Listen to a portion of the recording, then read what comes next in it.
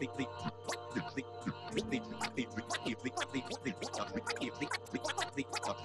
audacity. Audacity. Audacity. I have the audacity. The audacity. The audacity. Audacity. The audacity. The audacity. The audacity. The audacity. The audacity. The audacity. The audacity. The audacity. You go ahead and spit something if you want to, Tammy. Have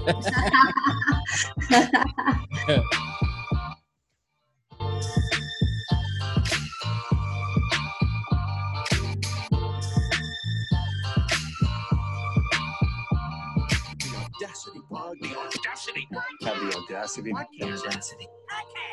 Good evening, ladies and gentlemen, boys and girls, puppies and kittens, and everybody else that's breathing this under my voice. I want to thank y'all for tuning in to another episode of The Audacity. Now, today we have a very, very special segment because now it seems like we're turning the corner to where us as a people, we're starting to get ready. Mental health is starting to be a thing that's commonly spoken. It was something that you would kind of sweep under the rug. I know, especially when I was growing up, you never heard the elders or the guardians talking about checking your mental health. Well, today things have changed, and we are all about mental health, especially given the climate that we're in right now, stuck in the house for 2 months now. Right. So with no further ado, ladies and gentlemen, I want to introduce my good friend, Miss Tammy von Nordheim. I know I was going to mess up. Miss Tammy von Nordheim, everybody. Thank you. How you been? I've been great. How are you? I've been good. I want to give a little backstory. I met Tammy at the Punchline Comedy Club when I was a full-fledged comedian. One of my good friends, Chelsea Rice, introduced us. You're from Toccoa too, right? That's right. Toccoa, Georgia. Yeah. And ever since then, I've seen Tammy just excel through everything. Like you're an actress, you're a model, you're a photographer. Now you're a mental health therapist, a motivational speaker. There's no stopping once you get that gas behind you. So let's talk about that. How did you go from being talent to now being a mental health therapist? Well, Jamil, this all started way back when I was in the 7th grade. I've known ever since I was in the 7th grade that this is something I wanted to do. And it's personal for me because what I did was I started noticing the dysfunction in my own family.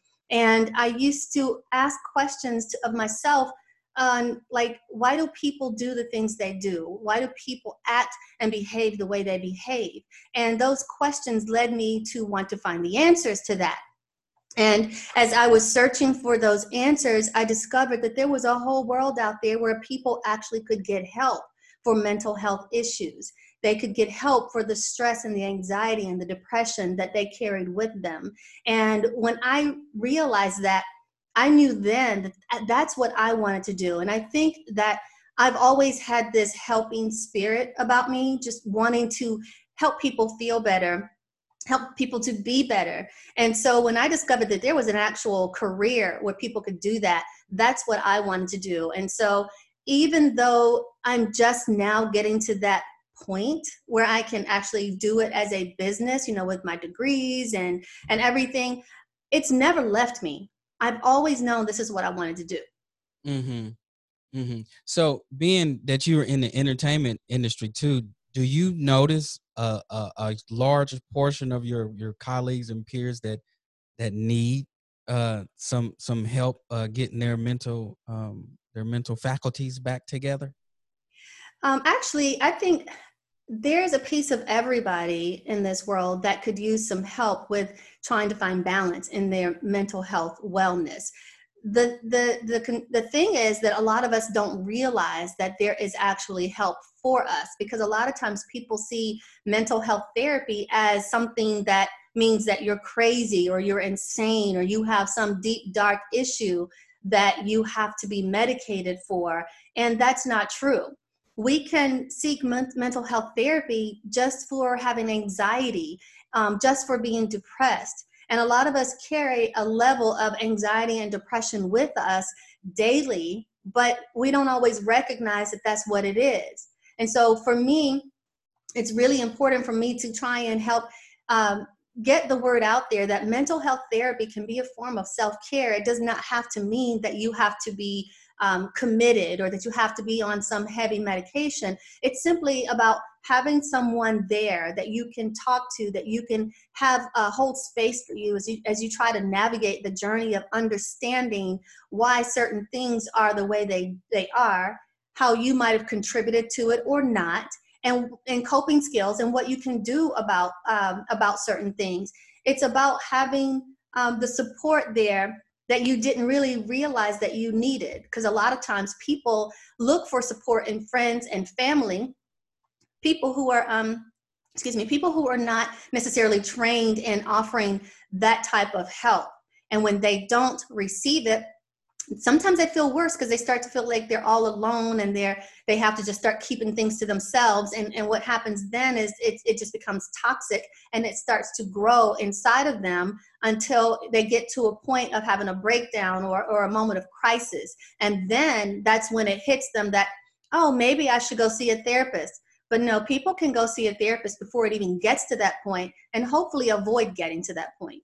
Mm-hmm. Well, the reason why I specifically said the entertainment sector is because as a comedian, I see there's a huge, there's a there's a huge need for mental health, therapy in the entertainment sector. Mm-hmm. A lot of comedians, we deal with a lot of baggage, and essentially the stage is the counselor, is the counseling chair, but a lot of times, you'll find that even that becomes that isn't enough at times. And you spoke of anxiety and people not realizing certain things that would classify as anxiety. And I remember growing up as a kid. Now that I'm in my 40s, I recognize that I was dealing with a lot of anxiety from a lot of different reasons. But then Mm-hmm. I didn't know what it was. I just know that whenever I get into these certain situations, like my body would just shut down, and I just kind of like, this is really happening, and kind of like the world is just going like in fast motion or something like that. And it wasn't until I got older and I started to recognize some things, and then because this became a popular topic, I was like, oh, that's what this is. So then I started looking further into that, and then realizing this triggers me. There's certain things about me from growing up that I never want to quit anything. Mm. But I find sometimes you need to quit certain things You need to take a because, break. yeah, because that whatever it is could be really bringing you down and causing you to experience some bad mental health things. And another thing that you spoke about was identifying, sort of self-reflecting some of the things that we're causing on ourselves. Mm-hmm. Do you find it difficult for people to be able to take responsibility and accountability for that, for the things that they're causing on themselves, that's creating a toxic environment? Because I know a lot of people that they create a toxic environment and then they'll blame the people that reacted to Mm-hmm. certain things that they triggered. Mm-hmm. Yes, I do find that happens quite often because we don't necessarily want to think that it's us personally that are hurting ourselves. We don't want to see that because why would anybody voluntarily want to hurt themselves mentally and emotionally that puts them in such a bad state, right? So it's like we can't really see how that would be happening. But what happens is there's a lot of negative self-talk that goes on in a lot of our heads. It creates doubt. It creates self-esteem issues. It creates insecurities. And when that happens, we don't always understand and know how to flip that with positive self-talk. And so I want to go back to when you were talking about comedians and the stage, and a lot of them have a lot of issues. It made me think about Robin Williams. It's like nobody ever knew that he was had been thinking about, well, I say nobody, maybe some people close to him, but the majority of the world had no idea that he would have committed and completed suicide, because we didn't realize how unhappy and how sad and how depressed he was. And I think I read something someplace where he used to feel like, and don't quote me, but he used to feel like if he made people laugh, then that was going to help cover up his own sadness. That was going to kind of maybe bring him happiness.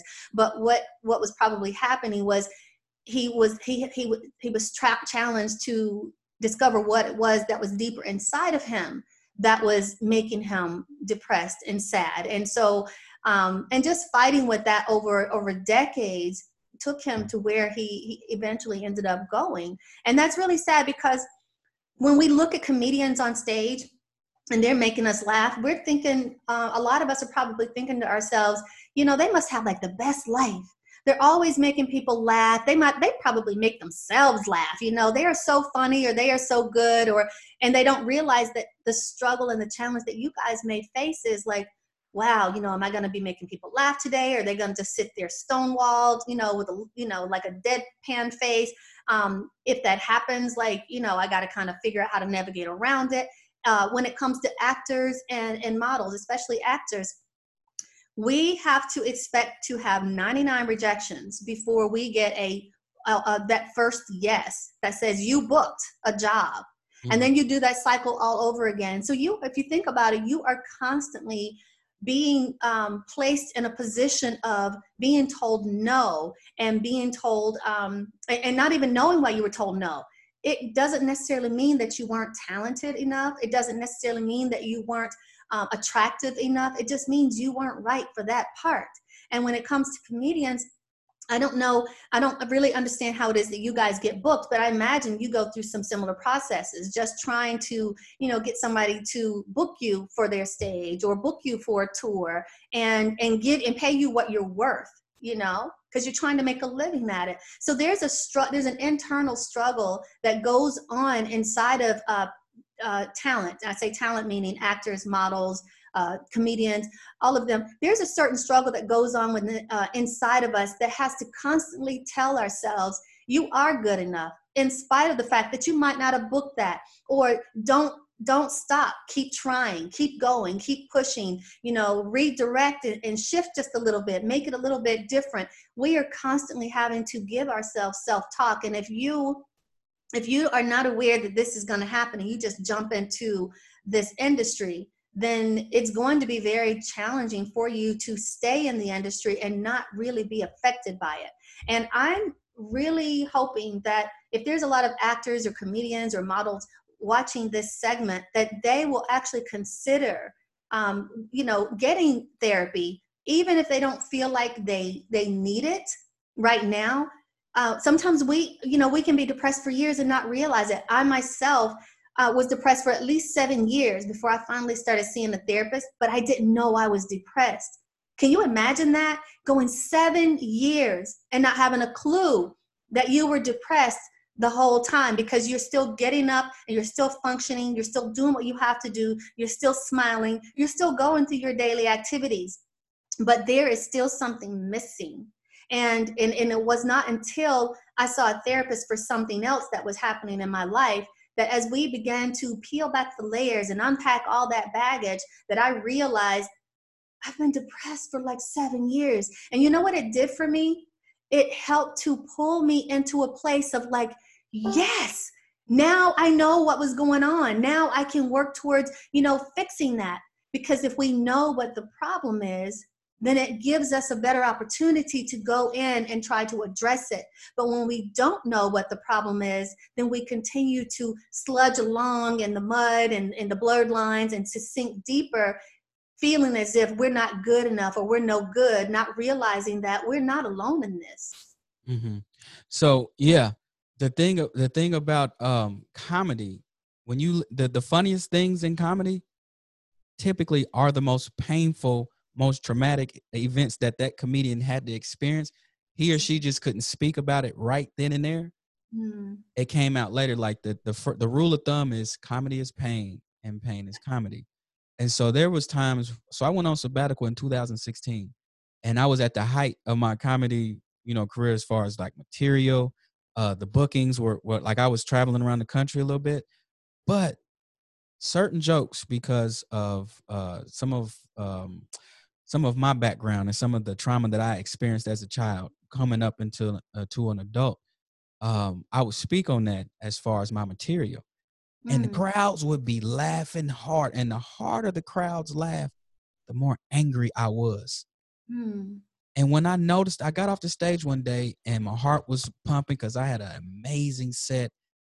And I was like, I need to take a break because I don't think that I should be this angry while everybody else was laughing. mm, So yeah, and it's there's so many intricate parts to that.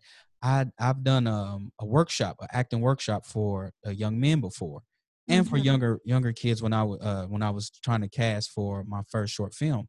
I was mm, looking for a child, but what I noticed that a lot of the talent that are pursuing these different art forms, they are experiencing so much trauma in their lives as young people that mhm, it's extremely hard for them to focus and really get what they're supposed to do right there in that scene because they're dealing with so many things coming against them. Like, am I good enough? mhm, Am I gonna get booked? And then you got things that happened to him as a child in the background, just playing soccer behind it, like do do do do do. And so you deal with a whole bunch of things, especially if you're not aware that this is what you're dealing with. Just like you said, you was depressed for 7 years. mhm. And listening to that, somebody might be like, dang, that's a long time. But I've been depressed a lot throughout my life. So, 7 years, like my whole childhood almost, there were like pockets of depression for various reasons. And then they kind of came together. And then you Mhm. become an adult and you pick up baggage along the way. Um, Right. and speaking of this, do you think so I think it is, but I could be wrong. Do you think depression is a part of life? And if not, then if it's not supposed to be a part of life, there's not one person that I know that hasn't experienced depression. Yes, I actually do. I feel like depression is almost a part of everybody's life. And at some point in time, we will all experience some level of depression um, for one reason or another. And like you said, you went through different pockets of it, for various reasons. And at some point, they started to all meld together. Now, we may not always realize or recognize the depression that's in us, but we experience it. And it's like sometimes we don't understand that it was there until we've matured a lot more and then come to a point of realizing that, when I, was it going through XYZ, then I wasn't happy, and so I believe that also that what one person is depressed about might not necessarily, be depressing for another person. But what we have to understand is that that depression is very real for the person who's experiencing it, and it is really important for us to not ever diminish or dismiss Hmm. another person's level of depression for whatever reason they're depressed about, because it can be very harmful to them. Hmm. It's like you saying, you know what, um, I don't like cookies and cake. And somebody gives you a look like, well, why not? Everybody should like cookies and cake because it's sugar and it's sweet. It's like, yeah, but I don't like it. And then somebody wanted to argue you down. It's like that. You just don't know what you're missing. It's like, no, I said, I don't like it. Period. I said what I said. Why are you going to try to convince me otherwise? I know what I like. So that's kind of, an analogy on how you have to view when somebody admits and acknowledges that they are depressed, and not kind of twist it because that's not something that would have depressed you. Hmm. Yeah, I know a couple people that's their jam, dismissing how you feel. Yeah. It Um, says it says more about them than it does about the person that they're trying to dismiss, because it could be that they have actually personally experienced that same depression, but they're in denial. They're Exactly. fighting it. They don't want to face it, because guess what? If that's depressing you, oh my God, that means I'm depressed too. And I don't want to be depressed. I'm going to choose to not be depressed. Sometimes it's not necessarily a choice. Now you can choose and be happy, but it's not as easy to choose to not be depressed, because there are certain things that you have to factor in that might have happened to you that led to this point. But what you can do is choose to get support and get help for those feelings that you are feeling. Mm-hmm. One thing that that's really important to me when it comes to mental health um is noticing that somebody, like the people in your circle, everybody should be pushing everybody forward. Everybody should be helping out at whatever capacity that they can. So Right. whenever I'm in an environment where there's somebody younger than me, and I say Mhm. that because when I was younger, I didn't have a lot of people that are like me today around me to get the certain some of the game, that I have now. And so when I'm Mhm. around younger people, I often, of course, I fill them out a little bit and see where they're at. And then if I notice a little inkling of like depression or something, I kind of give my experience to try to help them see that, hey, you're not in this by yourself. But I looking at some of my upbringing, I noticed that a lot of adults don't really pay attention to their children as far as that's concerned. Maybe they're not aware that it's important, or I don't know. But what are some things that you think a parent can do to sort of uh, recognize if their child might be actually suffering from some form of depression or mental anxiety? That's a good question. And I want to begin by addressing the fact that some parents don't seem to be aware of that the fact that their child may be going through something, say depression.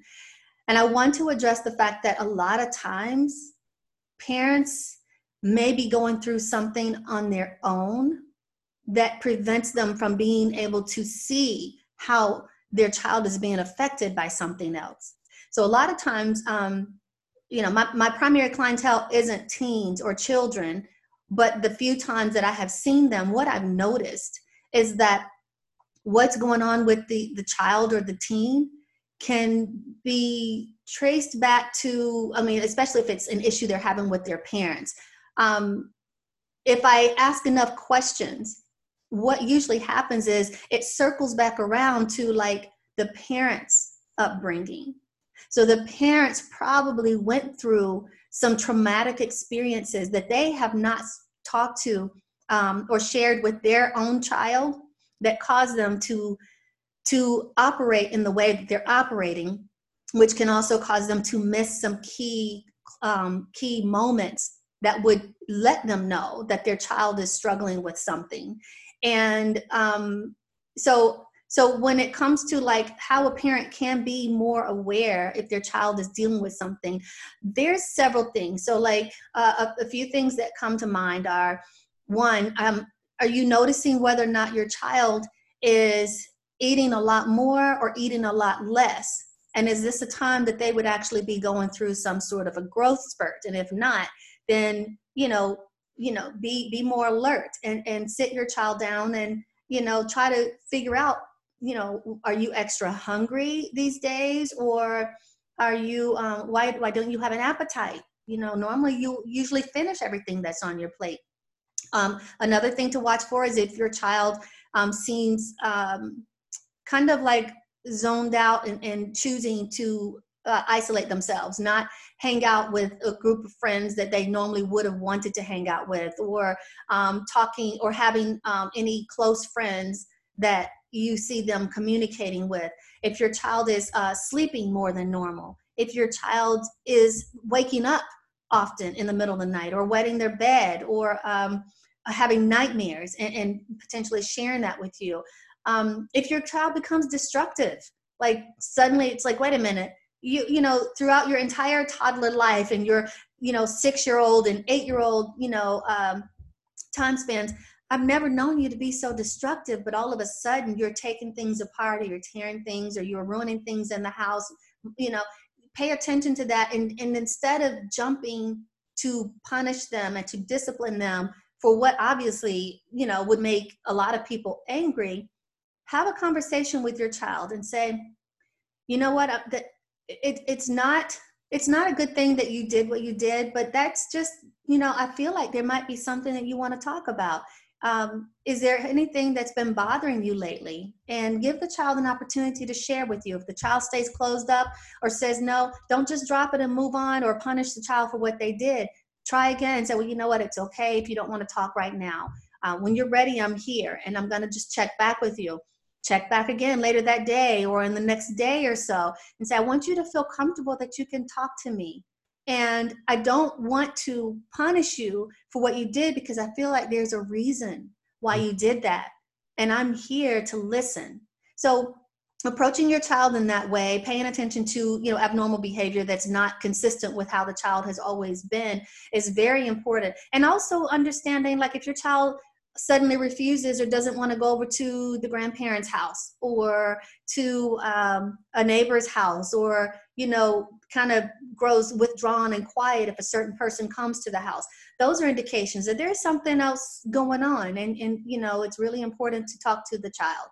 If the parent gets to a point where the child, is not sharing anything, then I would suggest, finding a therapist that might be able to get some of this out of the child through play therapy that you have not been able to get out of them. Don't just dismiss it and say, well, they'll grow out of it. They'll be okay. Or they're just looking for attention. But that's never a good idea. Yeah. And I heard a lot of that from different elders growing up. But another trending thing that I've studied, I've read a few case studies and watched a couple documentaries, but it also shows how social media is harmful to mental stability and things of that nature. And before social media, I read how the vanity industry kind of attacked women, which caused women to buy more of the products, because women would look at these images that were heavily photoshopped, that weren't real women in the first place, but look at those images and be like, and then look at themselves and be like, I'm not worthy, or I'm not good enough unless I do this. And so, speaking of the social media stuff, like, I was talking to a coworker today. He said, yeah, man, I had to take 10 days off because I couldn't stay off of social media. He's like, he was like a crackhead to it. So why is that something that isn't really addressed? Because I see a lot of parents unknowingly sort of forcing their children to social media. Like, the mom will be playing with the phone and trying to put their kids on, and the kids be like, no, I don't want to be on it. And it's like a struggle, and the kids are like, I don't want to be on it. But essentially, I think if the child ever gravitates to that, then, I mean, they may become sort of addicted in a bad way to that. Well, I like that you're addressing this. And when you talk about addiction to social media, I saw this little video a couple of weeks ago where this toddler, who had to be like 2-3 years old, fumbled with a phone, propped it up on the bumper of a car or an SUV, backed up and started doing little dances. And somebody commented, well, we know whose mom does TikTok, And so while it was cute, it was concerning that this is what she knows. I've seen instances where parents are forcing their child to do these I say forcing, I don't know for sure, but sometimes it appears that way when, the kid acts a certain way. I'm always studying body language and, looking at the silence in certain things. But a kid, the parent sets the kid up to do unboxing videos, to create YouTube channels so that they can monetize them. And be like the celebrity kids who get an automatic following just because their parents are celebrities, which then make it simple and easy for them to monetize. And so the parents, as regular parents, when we feel like, oh, my kid could do that because that kid's not even doing like that great of a job. What we don't realize is we're trying to force and we're teaching our kids to try to be like that person over there instead of honoring and embracing who they are. And so it's not healthy to really force your child to be on social media. And I can relate to those parents who want to put their kids on social media because they're proud of them. They want to share them. I can relate to that. However, my kids don't want to be on it. They get angry if I'm like, can we do a selfie together so I can post it? Or, oh, you look so cute doing that. Or you look adorable today. Can I take your picture because I want to post it, or do a video of you singing or doing whatever their talent is? And they're just like, are you doing a video? Don't post this. And they get angry at me, and I'm just like, okay, I won't do it. So when they got to an age, social media wasn't really out like it is when they were younger.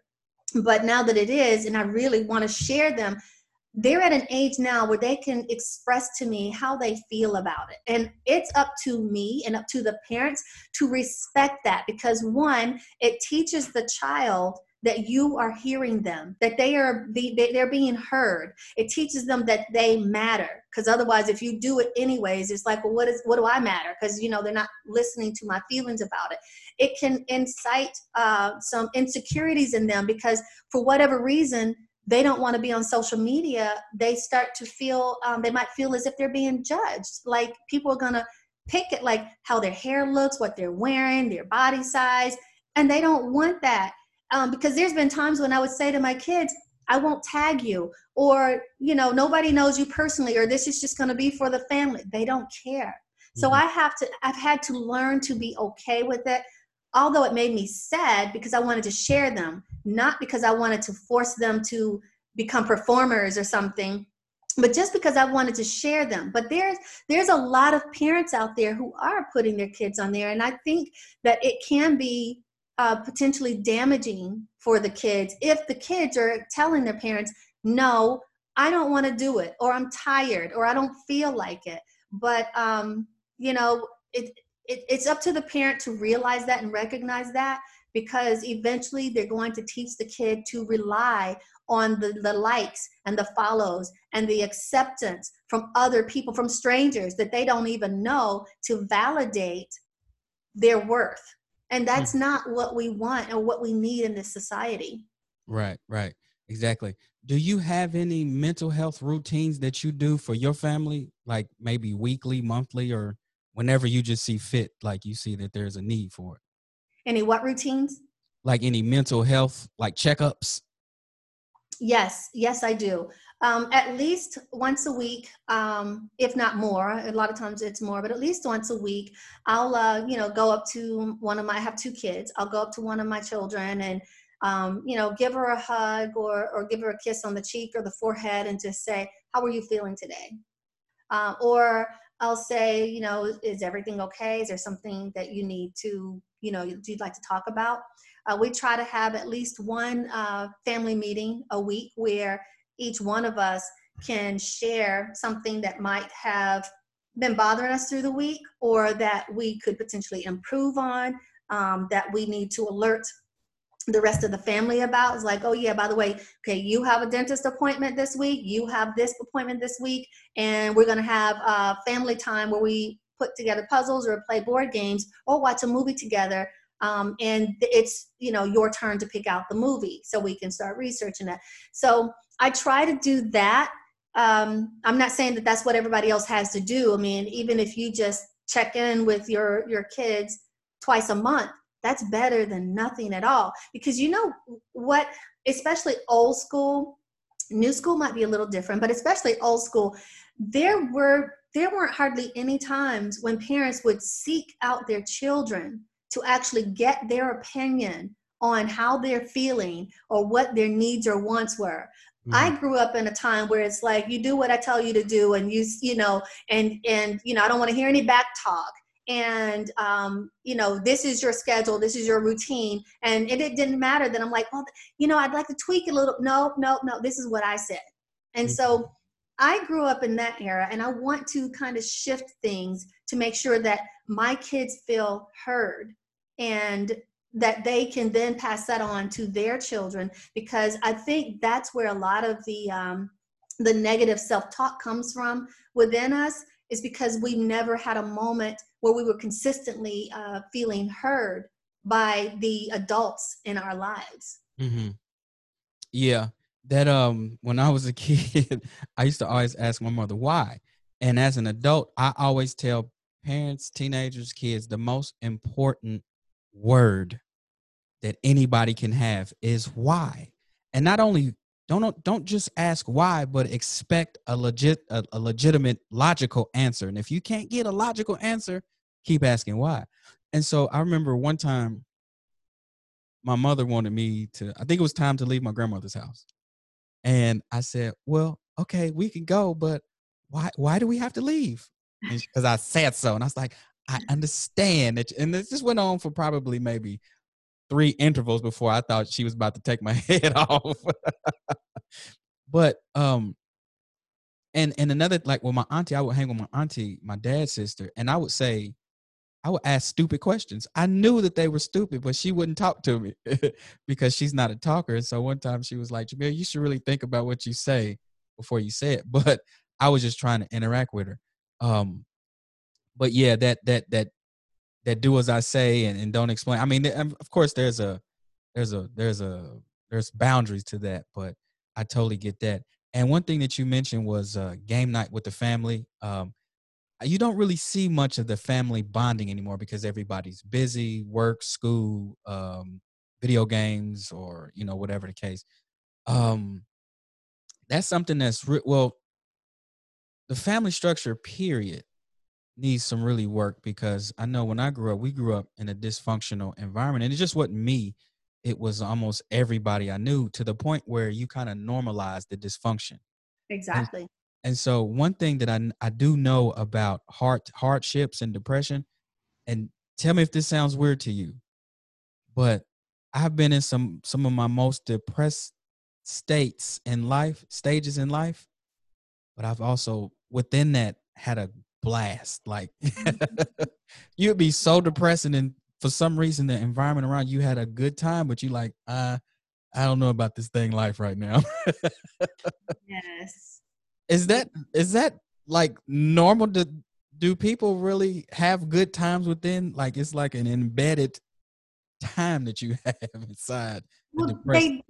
they do, and that's why a lot of people don't realize that they're depressed, because there are good times. The ebb and flow of your life, your daily life, shifts. I mean, it shifts daily, literally, and a lot of people dismiss the fact that that I might be depressed, because they in their head they're like, well, you're going to have good days, you're going to have bad days, but they're not realizing how many of those bad days are outnumbering the good days. So Mhm. yes, so because we have those good days, it can totally give you the misconception that nothing's wrong. I'm just, it was just a bad day. But if you were journaling and you were really keeping the tab on, like, what are my feelings today, or what are my feelings, and you go back and look at it over a week's period of time or a month's period of time, you will then be able to see a more clearer pattern. And sometimes that's what, like, as a therapist, sometimes I give that assignment to my clients so that we can watch their pattern. And it's such an incredible joy to them, and so rewarding at the same time, to see where they are in the first few weeks that they are seeing me, to where they are a few months later, seeing that they are having more good days than bad days. And then this is a tangible way that they can actually gauge how therapy is working for them.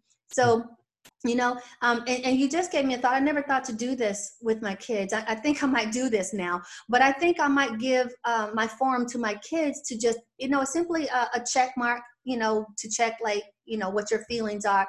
Give this to them and say, here, keep up with this every day, because I think it will be very important for them, even in their young teen years, to start recognizing their feelings and the ups and downs of their emotions, And then we can discuss like, oh, wow, well, this was a particularly hard week for you. It looks like you were sad more days than you were happy. Or, oh, great, this looks like it was a great week for you. Let's talk about like, what actually was happening during this week that made you extremely happy or extremely sad. And then we will go through and process it.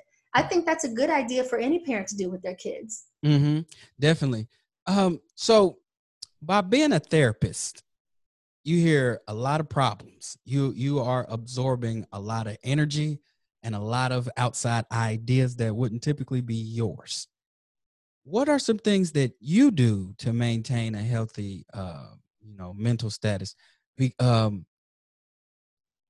what are some things that you do that somebody else could apply? Now, I understand, the broad statement is have a healthy lifestyle, eat healthy, sleep, drink a lot of water, but like let's dig deep into that. And what are some things that you do? And then even when you're in the heat of some anxiety, like something that you automatically lean to be like, all right, this is my way out, how I get out of this. Well, like you said, everybody's got the usual eat healthy, exercise, drink more water, and try to get more sleep, right? That's very common things to think about when you think about taking care of yourself. But for me personally, I'm trying to do all that. But in addition to that, I've also started to meditate more often, trying to meditate on a more regular basis. Whenever I'm at my desk doing work, if I'm not actually on a call with a client or doing something that requires me to have to watch a video and listen to the video, the type of music that I put on in the background would be like spa music or meditation music or something soothing, so that it kind of helps to calm my spirit versus get me pumped up. When I want to get pumped up, that's like when I'm cleaning the house. It's like, okay, let's put something on so I can dance with it. But the other thing that I do is I make sure that my week includes some intentional me time and some intentional self-care. Now, what that looks like for me may be different than what it might look like for you or for anybody else. But to practice me time intentionally means now we're quarantined, so I don't necessarily leave the house. But now in quarantine, it means that I come down to my studio, which is / my office / my audition taping room / my exercise, space. And I have created a Zen space.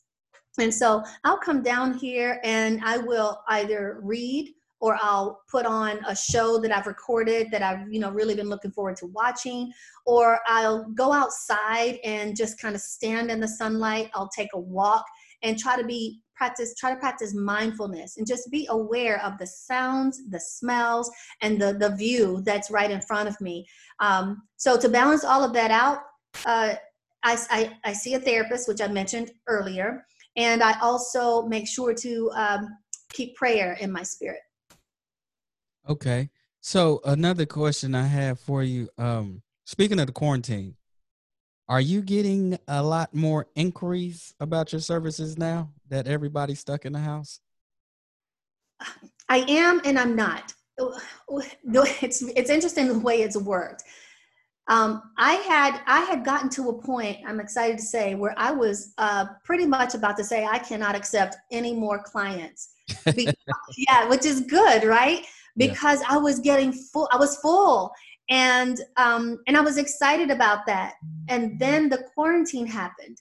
So the interesting thing about the quarantine is that a few of my clients who had been regulars for a long time ended up having to drop out because they either lost their jobs or they were furloughed or their hours were reduced. So they either reduced their time with me or they stopped coming altogether, which makes me sad because they were consistent and I knew where they were in their growth and know that they, if they had a choice, they would not have stopped coming. So then I've been getting some additional calls, interestingly enough, with couples. So, everybody's Mm. quarantined and stuck in together. So a lot of my newer clients that have been reaching out to me have been couples. And I'm just grateful that they are thinking like, okay, let's go and find somebody to help us work through this. But I find that it's, instead of more individual clients, I'm getting more couples reaching out to me, because that quarantine is no joke when you are stuck in the house and you can't just take off whenever and go wherever, whenever you want. Yeah. Well, that's a beautiful thing because a lot of times when I hear couples are having disagreements, nobody mentions counseling, or one person will mention counseling and the other like, I'm not doing that. So that's a good thing that they're doing that, because I've heard some stories. Oh, I've that heard some what you just said is happening too. I'll have the wife give me I've even had like some husbands give me a call and say she won't go to counseling. Or I've had women call me and say, I'm trying to get my husband to go to counseling and I wanted to, see if you saw couples, and then they're going to have to try to sell him on it. So it still happens. Yeah. Yeah, that's yeah, we need to talk to somebody. Somebody needs to talk to somebody and get that off the chest. So what scholars do you look up to, or you follow their research as far as mental health is concerned? Oh gosh, there's so many. I don't even think I can really name one, because especially on social media, a lot of the ones that I decide to follow, it's not like somebody who's well known, but when I look at their page, I feel in my spirit connected to like their way of helping others. And I like to follow them because it keeps me inspired and motivated and empowered. And I find a lot of useful tips on their pages. So I can't really name any of my particular favorites, but usually, I mean, there's so many that feed my soul. Have you ever heard of Dr. Wayne Dyer? Yes, That's one of my favorite self-help, mental help people in the whole world. I Like love him. it was early 2000s. I had just graduated college and I was working for I think it was a insurance company. I forget the name. And this guy I forget how we even got on the topic, but he put me on with Dr. Wayne Dyer's Erroneous Zones. Hmm. And I was like, yeah, I'll read it. And I read it. And Tammy, it started to pinpoint those triggers that we spoke about, of anxiety, of self-doubt, of self-esteem issues, and my worthy issues, all that stuff. And it just I really was able to address a lot of my daddy issues, because my daddy died when I was 17. Mm. And I found myself, so in this book, there's so I I I I need to go back and read it again, but there's this one phrase that I remember and I take with me, and I apply it to every aspect of my life, especially when it's not going my way. And so Wayne Dyer said, when you change the way you look at things, the things you look at change. I love that. I Oh love that. I've man. heard him say that before. I love that. That's one of my favorite quotes too. Yeah, that was a game changer. And then Mhm. after I finished that book, I was able to go to my father's grave, his tombstone, which I hadn't been there since the funeral. Mm. And like something had happened when I was in college. I was with my college girlfriend and we were watching Jason's Lyric. Mm-hmm. And there was a scene with Mad Dog. Mad Dog was what's the guy's name? Played Mad Dog. Oh man, why my mind going blank? Um anyway, so he was playing Mad Dog, and I forget what scene it was, but it started to affect me because I started to see my father in Mad Dog. My father suffered from PTSD. He was an alcoholic. Like he really struggled after the Vietnam War. And Okay. so I'm sitting there watching the movie, and then my throat start to close up, and I'm like, ugh, moving around in my seat. And then my girlfriend was like, "What's wrong?" And I was like, "Ain't nothing wrong." Like I was trying to play tough. And then she asked me one more time, "What's wrong?" I was like, ugh. And I had never done that before watching a movie. So that That was came, a trigger. yeah. And so that came to my mind after reading that book. So I said, all right, I got to go to the burial site and let this go. And I Yes. just by reading what Dr. Wayne Dyer was putting out, and I went to the gravesite, and I had a conversation with my pops, and I left it all there. And I was so light when I left. Like, you remember when you was little and you got a spanking and you cried and it was like tears shot out your nose, your eyes, it feels like your ears. Like, I was like, anywhere a tear could come, it was just flowing out of me. I had I had one of those things going on at late 20s doing that, but it really helped me. And so after that book, I went and I got Wayne Dyer's Excuse Be Gone. That helped me with procrastination. Yeah.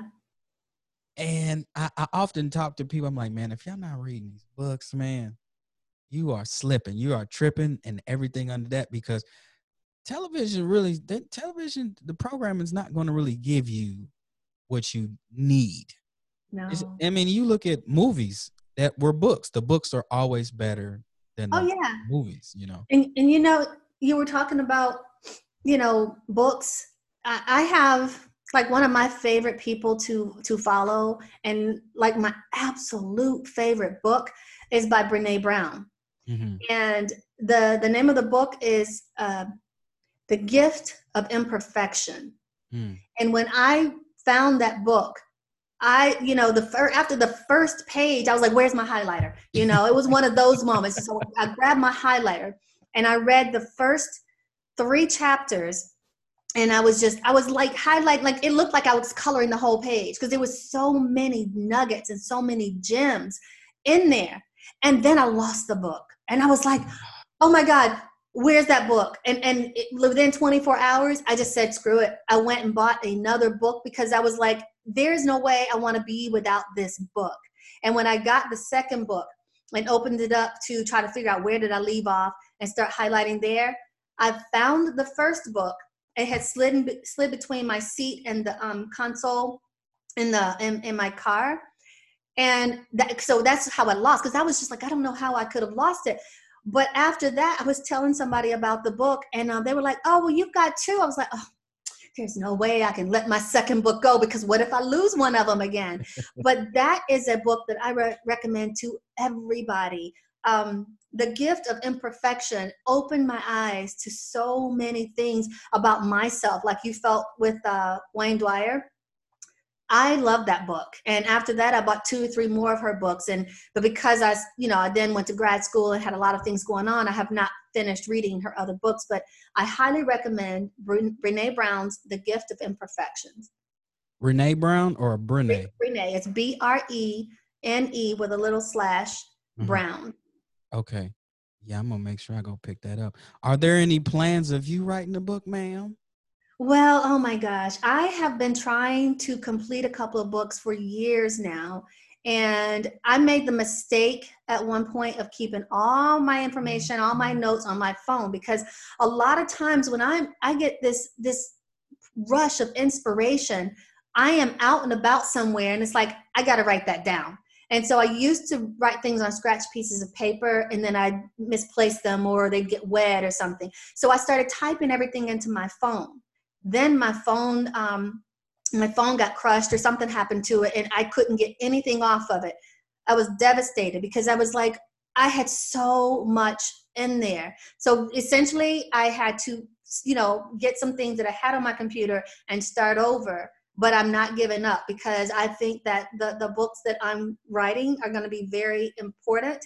And I had to go through a phase of, back and forth with myself, like, who do you think you are to write a book? Is anybody going to want to read it? What if they don't? All that negative self-talk and self-doubt. I experienced that. And it's not that I probably won't ever experience it again, but it's been a challenge to just try to finish it, because I've always thought to myself, like, will anybody even want to read it? But I feel like I have a lot to say, and I'm getting closer and closer to that moment, but I'm working on a couple of things. Yeah, and that's why this podcast is called The Audacity, because I was having a conversation with myself, and the negative, Jamil, was like the audacity of you to want to talk about some things. But then as I realized, I help a lot of people just in, the conversations that I have. I enjoy reading. I enjoy studying. I enjoy history. I enjoy a lot of things that's not popular. You know, that's not something. A lot of things that are vital in becoming self-sufficient in this life. You have to actually go out and get it because it's not at your schools. It's not in your house. It's not in the social areas that you're at. Mm-hmm. So if it's not in your environment, then why would you be interested in it? But that's Yeah. why I'm interested in it, because I see that it's not there, and it's not there for a reason. So it took me a while to finally put the podcast together, because this is my second solo podcast. I was Mm-hmm. a co-host for the Keen on Trice show, and I just wanted to make sure that when I did my show, that it was the way I wanted to do it. It looked a certain kind of way, and it was my platform, so I could discuss anything that I wanted to. But Mm-hmm. the discussion that I want to have are discussions that are vital, Yes. especially in our community. Um, I want, I want to address the voids that we have, because the popular people with the platform are making sure they don't speak about it because it's not popular. So so long way around. That's why this is the audacity, because I told the self doubt version of me, sit down and have a seat and watch me rock out. Yeah, that's similar to what happened to me. I woke up literally a week and a half to 2 weeks ago and said, "Why am I waiting to be invited to the Oprah show or to, some other huge talk show to discuss mental health? Right. Why don't I just create my own show?" And I literally worked 15 to 16-hour days for a week just trying to put together logo, format, the look, because I knew what I wanted it to be like, and thought everybody's at home now anyways, and live streaming has become a thing, so it's more acceptable that you don't have like this big fancy studio with all Right. the lights and graphics and everything. And so why not just do something now? And so that's what I did when I created Tuesdays with Tammy, that we've now aired. Well, we've only aired one show. The Mhm. next show is coming up next Tuesday, and I'm so excited about the future of it, because the purpose is to help people feel more comfortable discussing mental health wellness, mental health awareness, and the fact that mental health matters. And Mhm. so I feel like, you know why am I waiting for someone else to give me a platform? Create my own platform and do that. And that's exactly what I did. I need people to see mental health therapy as one of the best forms of self-care Mhm. that they can have, that they can give to themselves. Mhm. Yeah. So when does your show air, on Facebook or Instagram, or where is it? My show is on YouTube. Okay. Yes, my YouTube is under Tammy von Nordheim, and it airs every Tuesday at 10 a.m. And it's usually about 20 to 40 minutes long. Now, is it live? No, I decided not to do live, just because, like I said, this was like I literally created it all in a week to a week and a half's time. And I knew that in order for me to kind of get it to what I wanted it to be, I needed to pre-record, just so that, because I was kind of winging it, but I was like, if I wait, then I'll talk myself out of it. I Mhm. can tweak it as I go along. And actually, I have been considering going live with it as well as posting it on my YouTube. But that's probably going to be a few more episodes down the road. But right now, it's just simply on my YouTube channel. And of course, I'll be reposting the link on my Facebook and my Instagram platforms. Mhm. Now that's a tactic that I learned from Wayne Dyer. Excuse be gone. That Hmm. anything that you want to do, whatever it is, you Yes. have everything you need at that very moment to get You started. do. Now, it Mhm. might not be the elaborate, huge Tyler Perry studios with explosives and all that stuff, but you don't need that. A lot of the people that have become prominent in media, they started with their cell phone and Mhm. natural lighting. You know what I Yes. mean? And so I talk to people that be like, man, your setup is dope. And that I wish I could do that. You can do it. My Yeah. first podcast was used with some headphone earbud, the microphone from that, plugging directly into GarageBand and Okay. recording it and uploading it and getting it distributed across the digital platform. So Wow. That's beautiful that you did that. And if you ever need help, I can give you some of whatever I know from my Oh, stuff to get. that would be awesome. I will be calling you. So, do you have any plans of any motivational lectures or anything coming up, or have you done any since you've been a therapist? Let's see. I don't have anything scheduled because everybody kind of shut down once the quarantine happened. And I just finished grad school about a year and a half ago. So I'm trying to think. I have had a couple of speaking engagements. Oh, yes, I have. I was trying to think what they were. I spoke on the Wise Paws tour, and they started in LA. I spoke on the one here in Atlanta, and then they were going to DC afterwards for the first year. So I spoke on that tour, and that had to deal with women going into menopause. I also spoke at an event called When Women Win, and the platform there was simply, sharing, the gifts that we women already possess inside of us, and to recognize and honor that gift from a godly perspective. And so I spoke to a group of women there after I become a therapist. Well, I had other speaking engagements before I became a therapist that did not really have anything to do with mental health, but I spoke at a convention for Young Living essential oils, of which I'm an oil distributor. I spoke in Texas 3.5 years ago on the power of essential oils, and I think they had like 10,000 attendees at that convention. And then and then I've spoken, actually, since I've become a therapist, I've spoken at Clark Atlanta University to their group of students, and there's some other places. It's almost like I don't know if it's like this for you with comedians, but as an actor, if somebody says, "Oh, what have you been in? What have you done?" I have to think like, okay, let me go find my resume, because I don't really remember right at the top of my head. I have to go look at my resume. So when I started to say to you the places I've spoken, they were starting to slowly come back to me. Mm-hmm. So do you want so how are you funneling your traffic? Because I see that you have the Tammy Von Nordheim show page on Facebook, and the website is gawtc.com. Do you want people to come through Facebook or go to the website, or how are you structuring the to get the traffic, or it doesn't matter, however they get to you?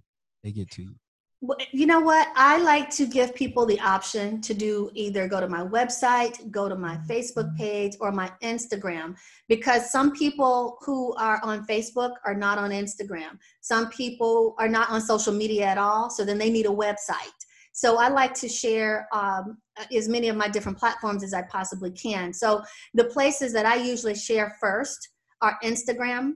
And Instagram is Tammy_Von_Nordheim. That's TAMMY_ V as in Victor, ON_ NORD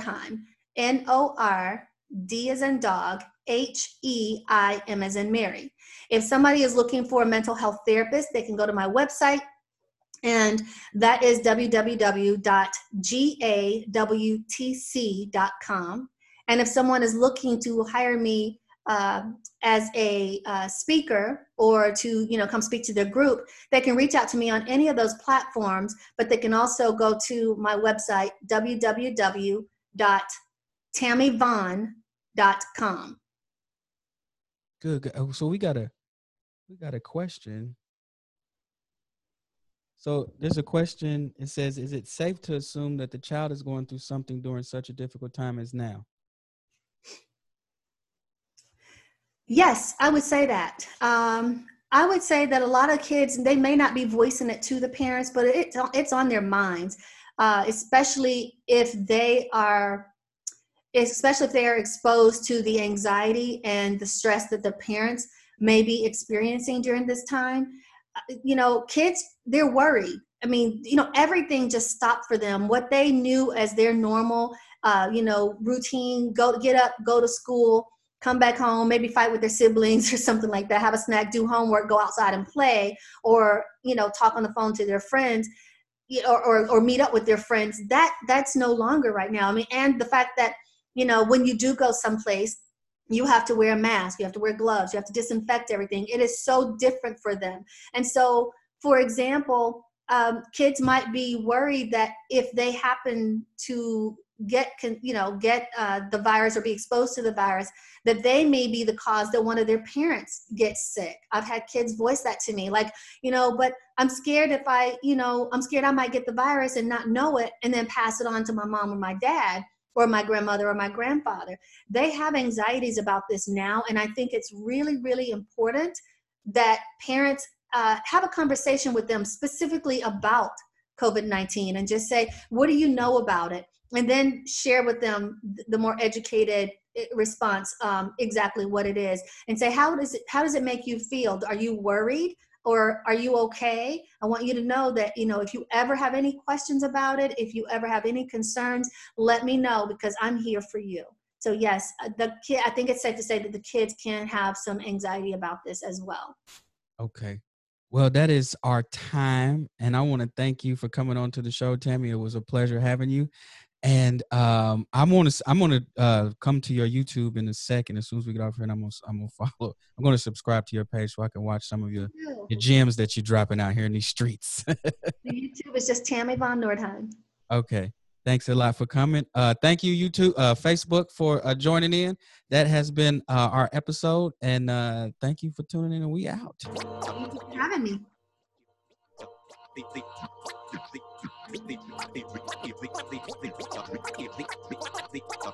The audacity. Audacity. Audacity. I have the audacity. The audacity. The audacity. The audacity. The